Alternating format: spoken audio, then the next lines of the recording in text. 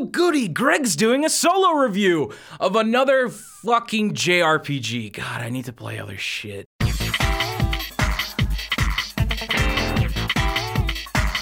Howdy doodly loyal listeners and people who just turned this review off.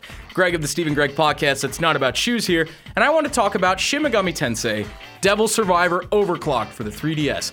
Fucking mouthful. So what is this game?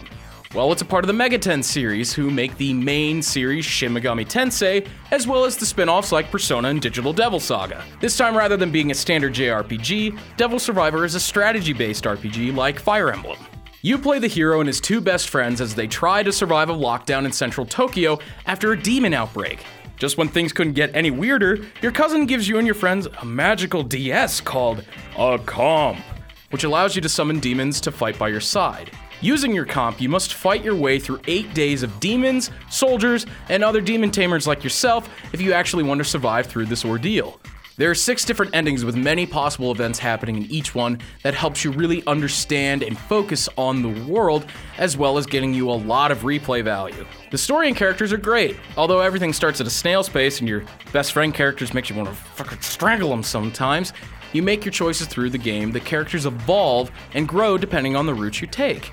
Say for instance, Yuzu, who tries desperately to escape, can have her mind changed a bunch of times depending on the alignments you pick throughout the game.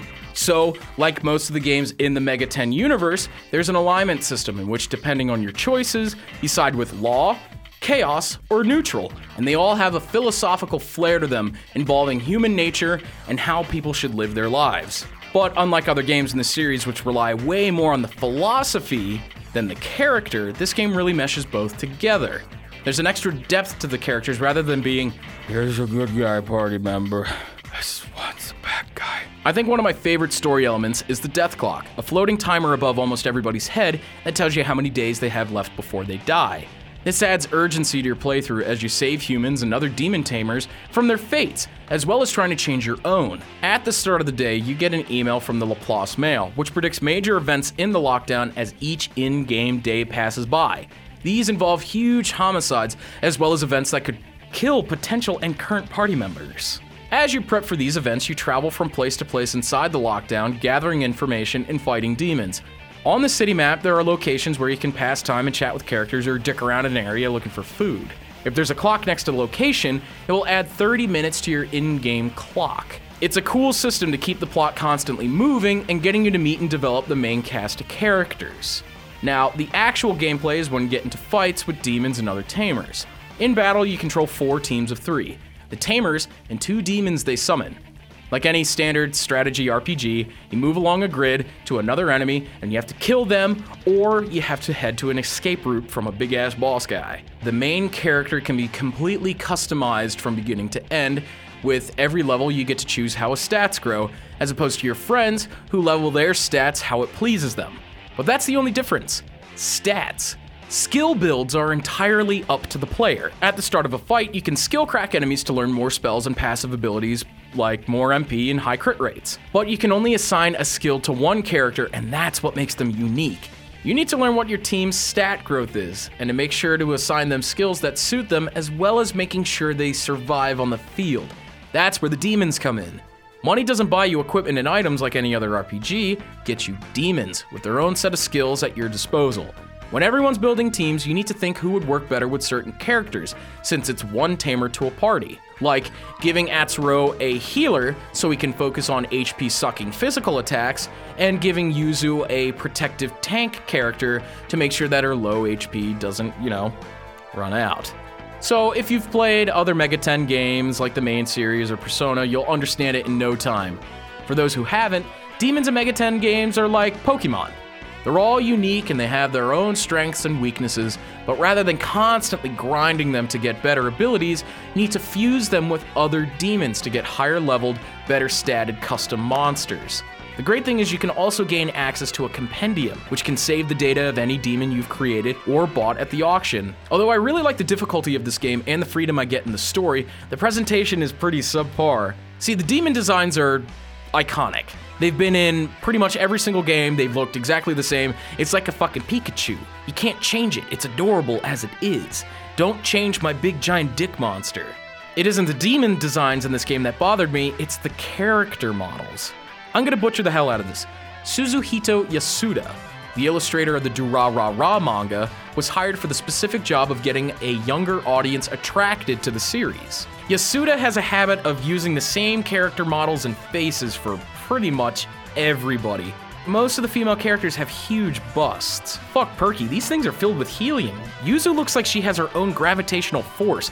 Like the nipples are pointing up to the northern star and going, "That's north." It's weird, it doesn't look good, especially in a lot of the artwork for the game. Also, I'm not too much of a fan of most of the voice work. There is an impressive cast here. We've got some great veterans such as Melissa Fawn, Travis Willingham, Kyle Herbert, Laura Bailey, Vic Mignogna, and so on. But the issue I think I have really is that the actors sound way too old for their in-game character models, and the voices just don't match them. I think the only voice that really stood out to me perfectly for a character was Amanda Wynn Lee's performance as Haru. I think she did a wonderful job. She really got a good, somber-sounding, really cool-sounding character who's suffering from depression, and she just sounded great throughout the entire game when she wasn't singing. But the good thing, there's only about 2 scenes where she actually does sing, so you can skip that. In fact, you can pretty much skip all the voices because this game actually has a feature to turn them off. I wish more JRPGs had this. The music is a little boring for the most part too. Nothing really stood out to me aside from listening to the same 30-second loop of the fucking town map theme and the same 20 seconds of the guitar riff and fight enemies.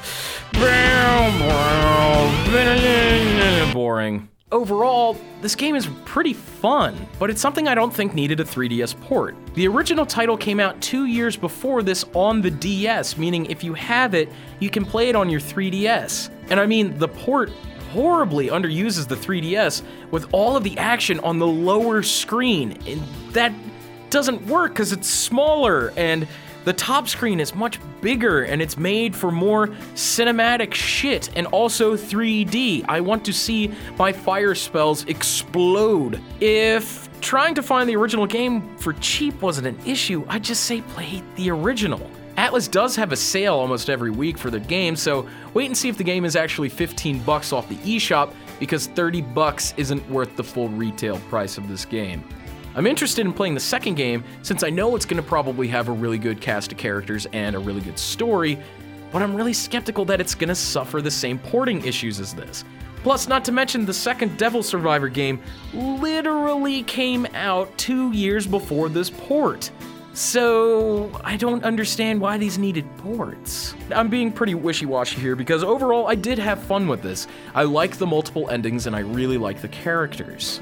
If you're up for a more storytelling adventure, I definitely say play this, but if you're here for the overall package, I say move to something better because there are way better strategy RPGs out there. That's it from me from this review. More solo podcasts and full episodes with Steve and I are on the way. So, if you haven't already, follow us on SoundCloud, iTunes, Facebook, Twitter, Gmail, and YouTube is on the way. You can trust me. So I say, this is Greg, signing off of the Steve and Greg podcast. It's not about shoes, as I play something that isn't full of dirty, dirty weeaboo otaku trash.